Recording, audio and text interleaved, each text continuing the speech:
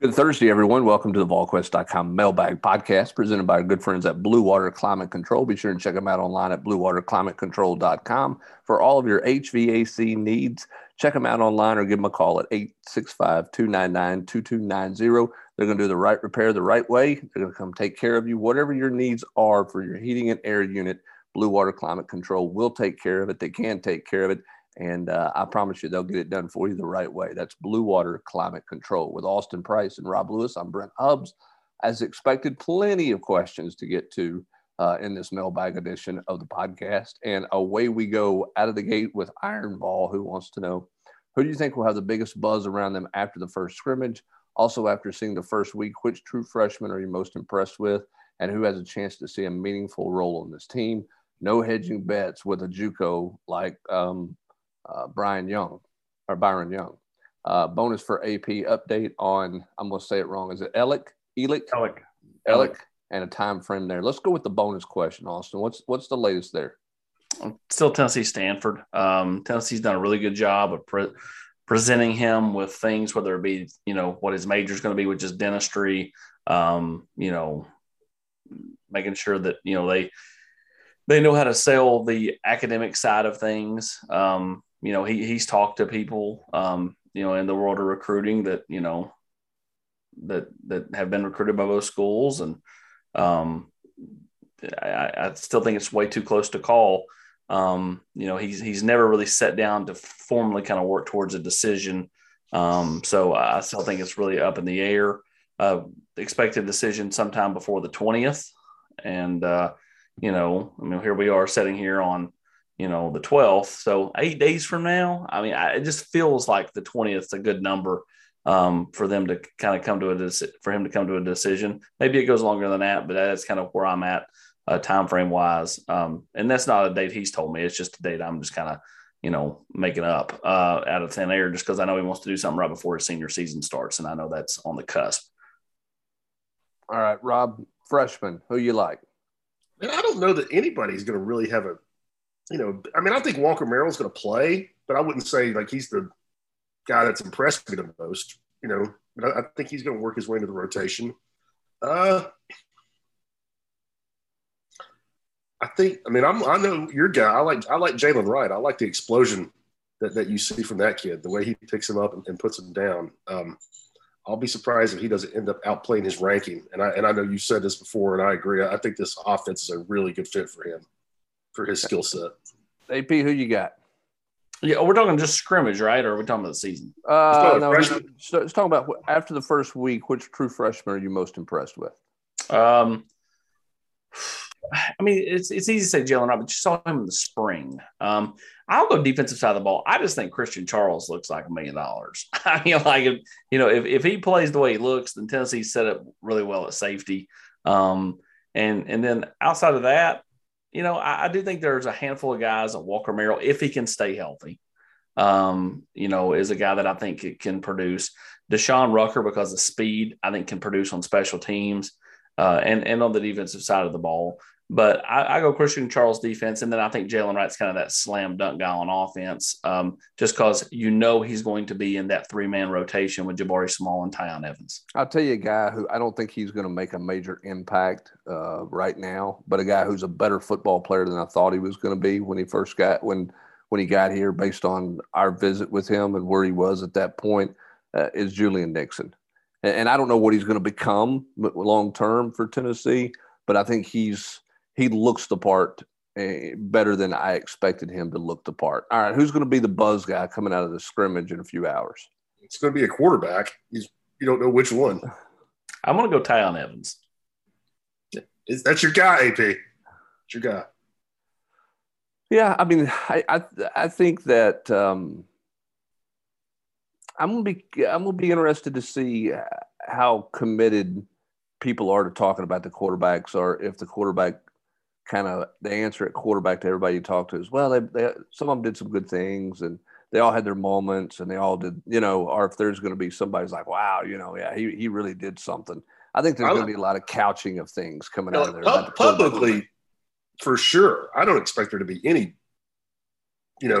admission that one guy was better than another.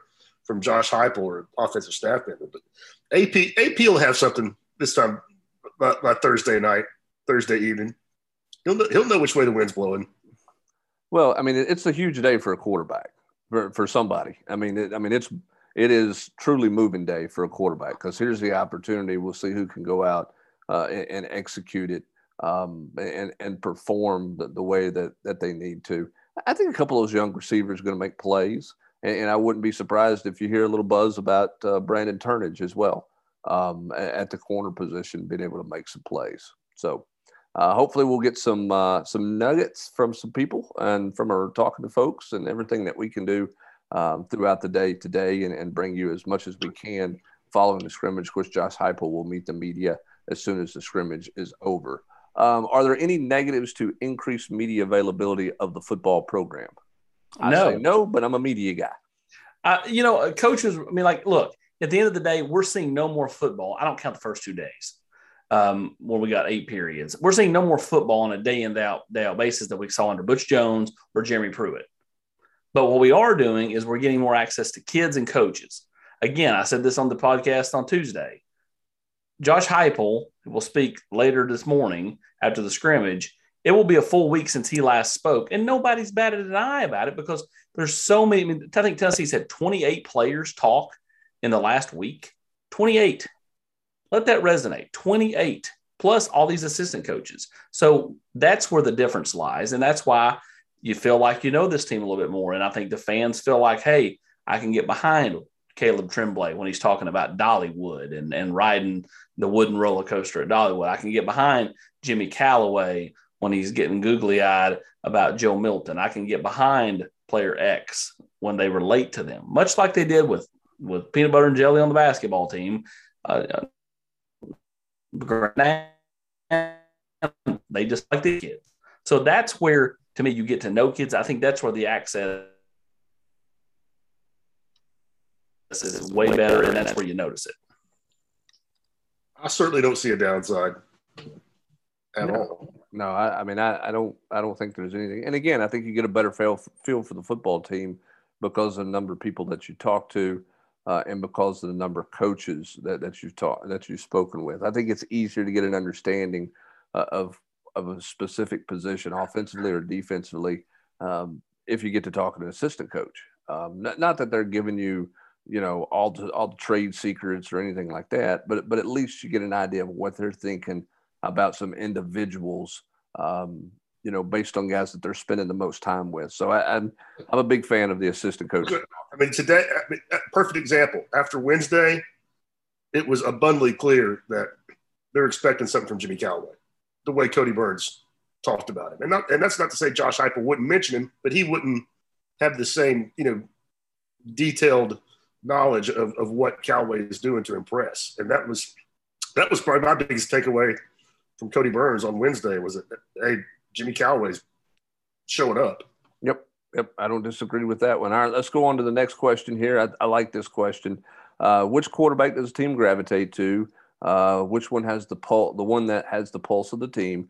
And then a bonus question for you, Rob Lewis: which warm-up drill can you get more out of? Routes on air or a pregame shoot-around in basketball? Let's go with the bonus question first. What do you learn more? Do you learn more in a pregame shoot-around or in routes versus air? I would say routes versus air for sure. I mean, you might learn if a guy can shoot with nobody guarding him and what his range is. But I mean, you get to watch guys run routes. You can judge arm strength, accuracy. I mean, not that either one of them are a great measuring stick, but I'll go with routes on it. What do you learn more from, Brent? Routes or a pregame shooting warm up or a pregame kicking warm up for a kicker?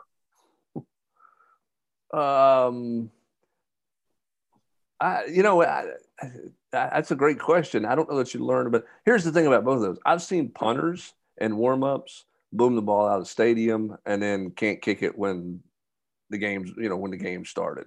I've seen guys in pregame warm ups in basketball make 7 or 8 threes in a row, and they go to that same spot about 45 minutes later, Rob, and it's Clank City, seemingly. This is not related. It's too good of a story not to pass along. I just remembered it when you said that about the punters, and you probably heard this one too. But Dustin Colquitt, who has obviously made millions of dollars and had a great career, but his first year at UT, like you said, he was booming, and Coach Fulmer would kind of get close. And, the story goes he's shanking him, he's popping him up, and after a few days of this in preseason, Philip, Dustin, what's the problem? He's like, Coach, I just get nervous when you're around.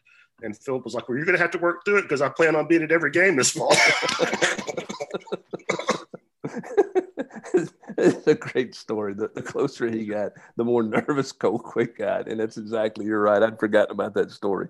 That is a good story. By the way, Coach Fulmer at practice on Wednesday, taking in his first Josh Heupel practice on Wednesday, just hanging out for a few minutes, seeing some people, and watching and seeing what this team looks like, saying hello to Josh Heupel. So did he have that look in his eye, Hubbard? I don't know about that. I didn't see him, but he was on the practice field for a few minutes. Nothing's really changed. He waits till the media leaves to go out. That's true. All right, which quarterback does this team gravitate to? Do we have any idea, Austin Price? I'm not even touching that with a 10-foot pole because honestly, man, the board's made me I don't even care about this stupid position. Just give me the September 2nd, whoever they trot out there. Like, it's like the mask debate at the Knox County School Board meeting. Like, you're going to make half the people on the board mad. If you say one guy, you'll make the other half mad if you say somebody else. Look, at the end of the day, Tennessee just wants to trot out a guy that they can believe in. And I really think that the team believes in all three guys. Like, I think if they rolled out any of those guys, that the team would rally behind them, be fully behind them. And that's an honest answer. Who do they gravitate the most? I don't know. I just know that, there's nobody out of those three where I think the team goes, God, I hope he doesn't win the job. Like, I just think that they're all kind of, like, hey, they each kind of bring a little something different to the table. Let's just pick somebody and roll. I mean, half the team didn't even know Maurer wasn't even out there on Wednesday. I mean, that's how much they're in tune with their own individual job. I mean, I don't think any of those kids have a personality that, is a turnoff to a teammate. Do you? I mean, they all seem like engaging, kind of fun to be around, positive energy dudes. Oh, I don't think there's any doubt about that. I mean, I think all those guys have, good personalities. I don't think any of them are not engaging. I think, we talk about this being a big day today in the scrimmage for the quarterbacks with the coaches. I think it's a big day for those guys with their teammates, because I think this is where you do start to see somebody gravitate towards somebody, because it's not routes versus air, right? I mean, if you're a receiver in the summertime, you're looking for any quarterback who will throw you a ball. You know what I'm saying? Same for a quarterback. Quarterback's looking for any receiver to throw a ball to. When you get in a scrimmage setting, now you start to figure out a little bit more who can handle things. So I think it's big for the quarterbacks in terms of continue to earn trust for their receivers and with their teammates, as well as earning trust with the coaches today. So we'll see what happens today, and we'll see what happens next Tuesday, and how close Tennessee can be to making a decision on who the starting quarterback is going to be. And, that'll be based on the performance of those two scrimmages. And I think those two scrimmage performances will determine who these guys gravitate to the most. We've now heard from Cade and Dane that Young is one of the toughest guys on the team to block. Does he lead the team in sacks and or tackles this season? Over under 7.5 sacks on the year for Young. Look, I think the kid's got unlimited. I mean, I'm with you, Rob. I think the ceiling's really, really high for him. I really do. Is he going to come out and just dominate series upon series of play? I don't know about that. I mean, I think he's going to have some moments. I think he'll have some growing pains along the way. But I do think Tennessee's found a guy who's going to help them a good bit this season. And if you're probably hedging a bet, I would say he probably would lead the team in sacks this year, unless they get a bunch from the linebacker position where they're blitzing. I don't know what that number is, but if you said at the end of the year he was your leading sack guy, I would say, yeah, that makes the most sense. I feel like, Rob, that he's most likely to have like that Darrell Taylor 2019 or 2018, whatever season that was, where he had like 7 sacks in 2 games. Like, like he has like these monster games and then maybe disappears for a game or two just because he's still figuring it out. I mean, the kid's just not played a whole lot of football. I mean, like, how much can you really expect him to come out there and do? But he does have enough upside to where if he kind of has one of those moments where he kind of gets hot in the game and is beating his man and starts getting in that tackle's head a little bit, you know, where he could have some success in a flurry. Yeah, I'm with you. I mean, I could see him like having a two-sack game, a 3-sack game, but I'll go under just because 7.5 sacks led the SEC last year. And that, it was 10 games, so 2 fewer than they're going to play. But I don't know that Byron Young is going to come in and in 12 games, beat top what was the leading sack guy in the conference last year. And in Darrell's final year, I think he had 8.5 maybe. Yeah, I think that may be right, something like that. So I didn't realize 7.5 led the league last year. It's a good stat.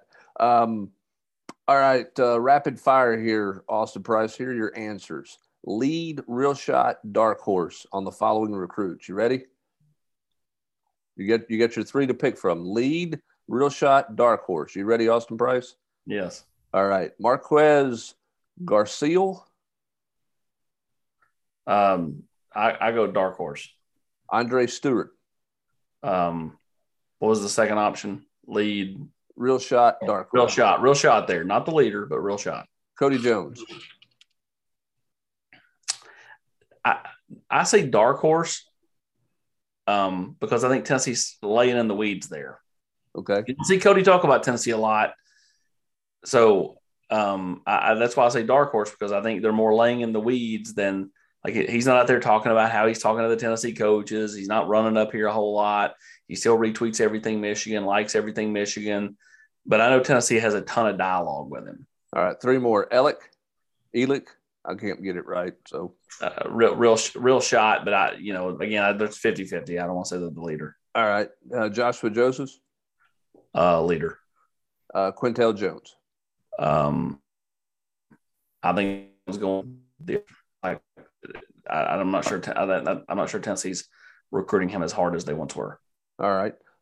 Since this offense is so fast-paced, a lot of times I imagine that the plays are a lot more simple, less complicated routes for receivers, maybe one side of the field reads for the quarterbacks, less crisp routes for receivers due to speed. Will this be a hindrance to quarterbacks, running backs, receivers grasping NFL playbooks and being prepared for the next level? Will this hurt recruiting down the road? My answer to that is no. I don't think so. Drew Lock's still in the NFL. There's some Missouri receivers in the NFL. There's some Oklahoma receivers in the NFL who all played a part of this system. So I don't think anybody looks at this and goes, boy, those guys are just not very good, very polished football players because they played in Josh Heupel's system. I don't see that being the case at all based on his track record of where he's been and what he has gotten done. Before you go any further, Rob, is it just me? This mailbag podcast just doesn't have the same flavor now that since Hubbs is not going and reading the handles. He's not saying who asked the question. He just is going to the next question. I need to hear if this was Cajun and 3 or Navy guy 44 or whoever. Come on, Hubbard. All right, this was JKOELSCH 30. You pronounce that one, genius. Go for it. Go for it. You ready? Let's do it. JKOELSCH 30. Go. J. Eichholz. Thank you very much. All right. J. Eichholz 30. I'm not even looking at it. Brooks 1972 wants to know which transfer in will have the biggest impact, which transfer out's the biggest loss for the Vols, and does Javonte Payton not have a muffler on his vehicle? Javonte Payton's been a star of camp so far, hasn't he? That car's been the star of camp. Well, it's the daily running joke, okay? I keep telling everyone he's got someone that's in the fourth window of the athletic dorms that is saying, okay, go, and then like he drives right by right when an interview is going on, and he's like, it's a lot louder than that. All right, here we go. Sound effects are free here on the podcast. I'm going to ask these other questions this way. Bigger loss for Tennessee transfer wise. Henry T, Eric Gray, Keyshawn Lawrence. I would go Gray, Lawrence, Henry T in that order. I would have gone. I mean, because of what they have at running back, I would have put Lawrence up top. But that's also based on the way Henry T played last year, as opposed to the way he played as a freshman. If he transfers out as a freshman, I consider that the bigger loss than Keyshawn Lawrence. But I just don't. I mean, Tennessee's got some guys that have played a lot of football in the secondary, but they don't have anybody I think that's very dynamic. All right, which transfer in will make the biggest impact? I'm going to go Mitchell, just because. I mean, they didn't have any depth at linebacker until he got here. So I'm going with Juwan Mitchell. Joe Milton. Is that a hint from Austin Price? What does he mean? What does it mean? Listen, well, I've been on the record saying I think that right now it's Joe Milton or Hendon Hooker's job with Harrison Bailey not out of it, but down the pecking order.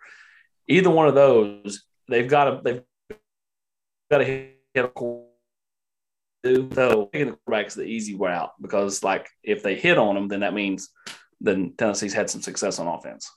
All right. Vol for Life 37643 wants to know the real question: how does special teams look, kickers, punters, and who do you see being the return specialist? Right, no clue. We don't see kickers and punters, but they're settled there. I mean, Paxton Brooks is going to be their punter, and I think we all believe that Chase McGrath is going to be their kicker. Who do you like to audition as candidates for the return job, Rob?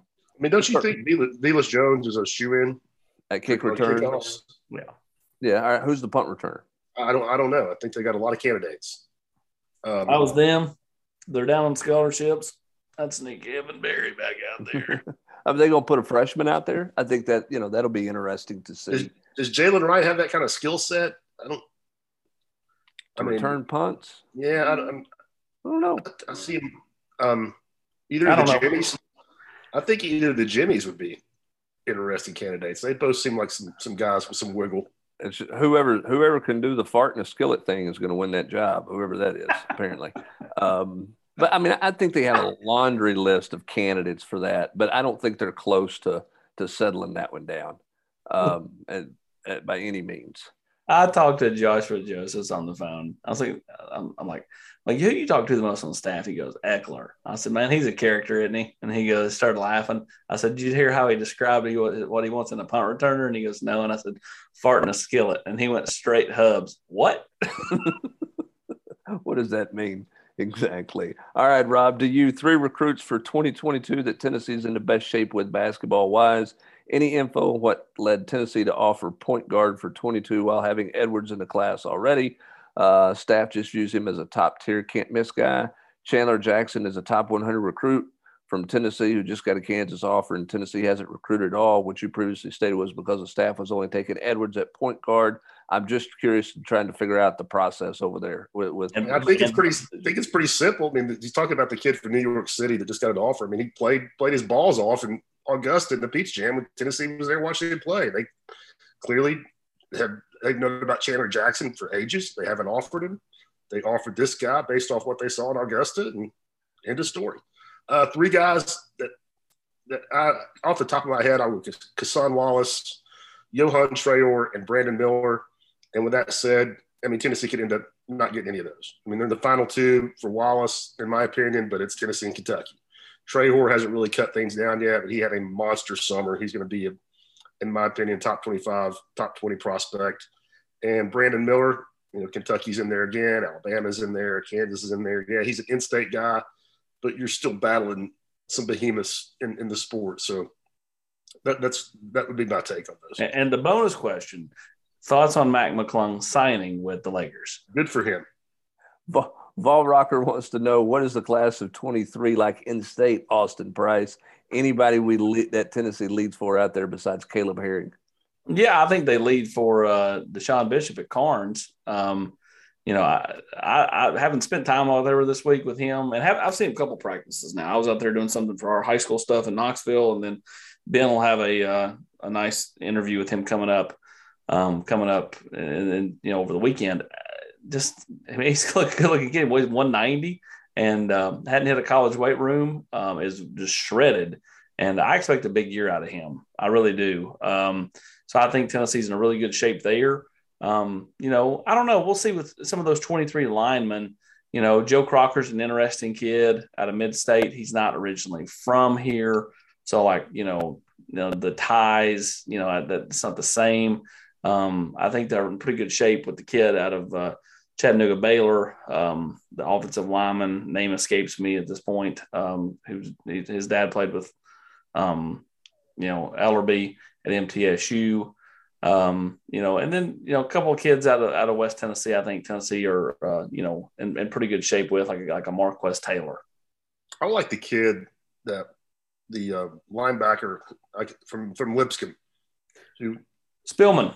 Spillman. Yeah. They're in good shape with the Spillman brothers. One's a 23, one's a 24. Remember now, if you're a Tennessee fan and you live in the mid-state, Addison Nichols will kick off his senior season next Friday night over there at Lipscomb against Trent Dilfer and the Spillman brothers and Caleb Beasley. So it can see three guys, 224s, 123, and then a current Tennessee commit, Addison Nichols, that being next Friday. And you might even see me there. AP, what about the local kids, Tommy Winton, Kendall Jackson? Tennessee going back in on them or no? Not Kendall Jackson. I just didn't run well enough. Too stiff. Somebody will get a pretty good player. I think he'll factor somewhere in college. Tommy Winton, my advice to Tommy, and I told him this when I was out there at Catholic's practice here recently, to do something on him for our high school product in town. You didn't really play a year ago. Like, go put something on tape, go ball out those first 3 games, and then send out your film again. Because I think if he does that, you're going to see other teams come back in on him. He talks to Virginia Tech quite a bit. Tennessee's not one of those teams, but who knows where they're at. Maybe they do go back in on a guy like Tommy Winton. But again, I think it takes him really having a really nice start to his senior year for that to happen. All right, who are the number 4 and 5 offensive tackles? Assuming Wright, Davis, and Cade are the top 3, would a guard slide out there, or would you expect Caldwell or Perry to be there? Depth at that position worries me. I think it worries Tennessee a little bit. I don't think, I think you're trying to piecemeal something if you are down, 2 or 3 of your top tackles. I mean, I think it's clearly those 3 are your top tackles, AP, and then there's a big drop down after that in terms of where they are. J. Perry would be number 4 in my opinion. Number 5, I don't know. Honestly, I would probably kick Carvin out there to tackle and at right tackle and play somebody else at guard. With the recent ruling of punishment for Baylor football, what kind of impact do you think that has on Tennessee as far as self-imposing? I think this is a great question, Rob, because I know the Baylor thing took like 6 years to get a resolution on, but I mean, they're paying them basically a $5,000 fine, right? And there's 4 years of probation for them, but there's very little punishment otherwise. So if you're Tennessee, how does that change, or does that change what your approach is with the NCAA? I mean, is it really comparable though? I mean, Tennessee was all about impermissible benefits and recruiting, and Baylor was more about. I think Baylor's was more serious in a criminal sense, from what I know, when you're talking about sweeping sexual assault allegations under the rug. But how similar? I don't feel like the cases are very similar. I mean, I feel like Baylor should have people go to jail, but I don't know where the NCAA is the arbiter of the kind of stuff that it's a duly noted and good point, because what came out of the ruling was they could not prove impermissible benefits, which changes it. In Tennessee's whole fabric of their violations is impermissible benefits. So you're right. There is a difference there, for sure. Tennessee has basically thrown up their hands and admitted to what they did. I mean, the NCAA is not going to have to prove impermissible benefits. Yeah, you're exactly right. All right, we're running out of time here. Let's get to a couple more. Have y'all heard anything about the new baseball stadium? And do you think they will be able to get new seats built in by next season? I don't see anything done next season. I don't see it getting done like that. I mean, you're going and you're still doing drawings. You got to bid that out. You got to bid out construction. You got to do everything with the State Building Commission. I don't see any way you're putting anything significant structure-wise to that baseball stadium. Nothing permanent in any event. Maybe something piecemeal, makeshift that they can throw together to get some more people in there, but no permanent structures. Yeah, I just don't see that happening. All right, 2 more here. I believe that if Milton and Hooker are the top 2 quarterbacks, one real positive is that they both are legit dual threat guys. Therefore, the play calling and game planning week to week will be similar for both. If one gets injured, it seems more seamless transition if Bailey were in the top two. Obviously, you play the best player, but if Milton and Hooker are the top two, do you see that as a nice luxury to have two quality dual threat guys as the game with the game plan that you're putting in? But is Milton really a dual threat? I think he can move once he gets going. But I mean, Dobbs was a dual threat. He was shifty and can make people miss. I just don't see that out of Milton. Again, he can run straight line, but is he shifty enough, Hubs? I don't know. I mean, they didn't use him that way at Michigan. Now, I don't know if that's because he can't do it or if that just wasn't the style. But he averaged, 3 yards a carry at Michigan. Yeah. We've seen him get on the edge and turn the corner and take off. But you're right. Dobbs was a running back who could throw it. Yeah. It's kind of how he played in Butch's offense. Yeah, high yard. And Hooker's not as good as Dobbs, but he's that kind of quarterback. I mean, he had 15 rushing touchdowns at Virginia Tech. And I don't remember exactly how many carries, but a lot. I mean, Milton ought to be awesome in short yardage, though. Like on a 4th and 1 sneak. Yeah, that was a big point of contention last year in the Michigan State game before he got hurt. Harbaugh took him off the field in like a 4th and goal or 3rd and goal situation and put in a running back to run Wildcat. I mean, to me, in that situation, you would definitely want to run Joe Milton because of his size. Mark Emmert has been quoted as questioning the enforcement role of the NCAA in the future, and yet Tennessee continues to pursue an investigation in tandem with the NCAA. If you were Danny White, what would you do? It doesn't seem smart to self-impose harsh penalties with Tennessee or the NCAA seemingly weakened by the day. And is Greg Sankey now the most powerful man in college sports? Let's take number 2 first. Is Sankey the most powerful man in sports, Rob Lewis? He gets my vote. Especially if you're looking at it from the football angle, which I think we can all agree rules college sports because that's where the vast majority of the revenue comes from. Men's basketball is self-sufficient, but everybody else on campus depends on football dollars, and nobody is generating more football dollars than Greg Sankey. Yep, that's no doubt. And Austin, I just don't know that Tennessee is going to hammer themselves. I mean, I question everyone over there. Yeah, because I think where things are right now is vastly different than where it was in February, March, April. And so I don't think they're going to hammer themselves. I don't think there's any reason to at this point. Follow the Auburn model, circle the wagons and tell the NCAA to come on. That's the LSU model. That's the Kansas model. That's the Arizona model. Everybody's model. Auburn is in the last 10, 12 years. I mean, they've had the Cam Newton theme, which was everybody's headline. So on Splash Dollar Sports Center College Game Day, they've got Bruce Pearl's staff involved in this FBI wiretap stuff, and nothing has ever happened. Nothing. Nope. You know why? In either sport. Because each NCAA agent ended up at Pat Dye's cabin. Nobody circles the wagons like the Auburn Tigers. Do we have a cabin? Is there a Johnny Major cabin? We gotta get that figured out. Is there a cabin? But it is interesting, Rob, about just in general with that. I mean, because you have two schools of thought. You can say bring it on, or you can go the direction Tennessee is elected to try to go. I think if you do what Tennessee does, the NCAA should take into account, hey, they're being cooperative when everybody else is just basically telling us, don't, come on, we'll take you on. And now there's less enforcement power, it feels like, from the NCAA. So what Tennessee does from a self-imposed standpoint or doesn't do this fall, if they do anything, will be worth watching. I think Tennessee is going to do everything they can to make it as least painful on themselves as possible, particularly in light of everything that's going on. All right, last question. We're going. What did each of you do for an occupation before VolQuest? I went to college. Young pup. I mean, before, when I was growing up, I worked at Clinchview Golf Course in Dean Station. Go see the lovely Keck family play a good round of golf. Rob Lewis. I worked at a small town newspaper and did basketball recruiting stuff for Bob Gibbons and his newsletter and website.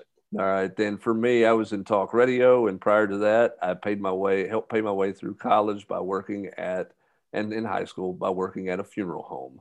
And that, my friends, is a podcast of stories for a much later date and a much different genre of life, other than starting quarterback debate. So we'll leave funeral home stories out of the VolQuest.com. I've always thought podcast. Hubs. I've always thought Hubs could be one of the employees there at the Haunted Mansion at Disney World. And now you tells me you worked at a funeral home. I did. I absolutely worked at a funeral home. I worked at multiple funeral homes from the time I was 14 until I went to work full time at the radio station with Mike Keith. Did you ever sleep in a coffin? No, but there's probably a picture of me in a showroom laying in a coffin. There's probably one of those laying around somewhere. That's gotta be Alex 1118's avatar. I tell you what, we'll do that when those young pups like Eric Kane and Ben McKee start posting their young pictures from their young days. Listen, if you can become a friend with Eric Kane on his Facebook and just scroll back about 8 years in profile pictures, guys, it's a treasure trove for the general's quarters. I've already told him. I said, you got to get those off of there, because if they ever find them, you are going to be inundated. That's going to do it for this mailbag edition of the VolQuest.com podcast presented by Blue Water Climate Control. He's Austin Price, Rob Lewis. I'm Brent Hubbs. Thanks for joining us. Have a great rest of your Thursday, everybody.